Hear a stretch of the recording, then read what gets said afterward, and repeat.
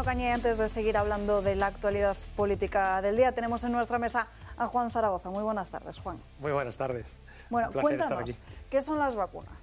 Bueno, sí, a ver, es una de las cosas que he comentado en el último programa, que se verá este sábado, a las 9 de la noche.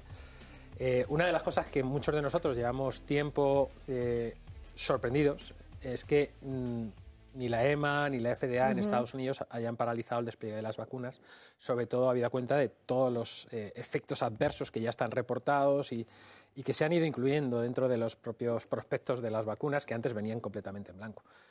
Una de las preguntas que nos hacemos es por qué no se paran, y ahora ya sabemos la respuesta, y es que las vacunas no han sido producidas o la producción de las vacunas no es responsabilidad de la industria farmacéutica, sino que es el Departamento de Defensa de los Estados Unidos.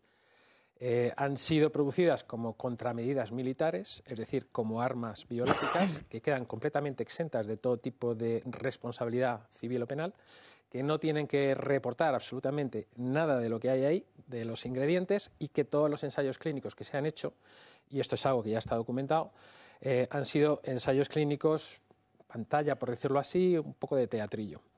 Porque de hecho toda esa información, yo lo comentaré en el programa del próximo sábado, la documentación que se presentó en agosto del 2021 a la EMA, a la Agencia Europea del Medicamento, esa documentación decía que la cantidad de efectos adversos era altísima y la EMA no dijo absolutamente nada.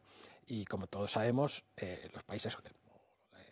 La farmacovigilancia en España, por ejemplo, no ha analizado ni un solo de esos viales, porque en el contrato de Pfizer está prohibido que el país analice ninguno de esos viales y que la distribución tiene que ser militar. O sea que estamos hablando de una operación militar que en Europa es la OTAN, a través de la Unión Europea y la Comisión Europea, y en Estados Unidos es el Departamento de Defensa de los Estados Unidos.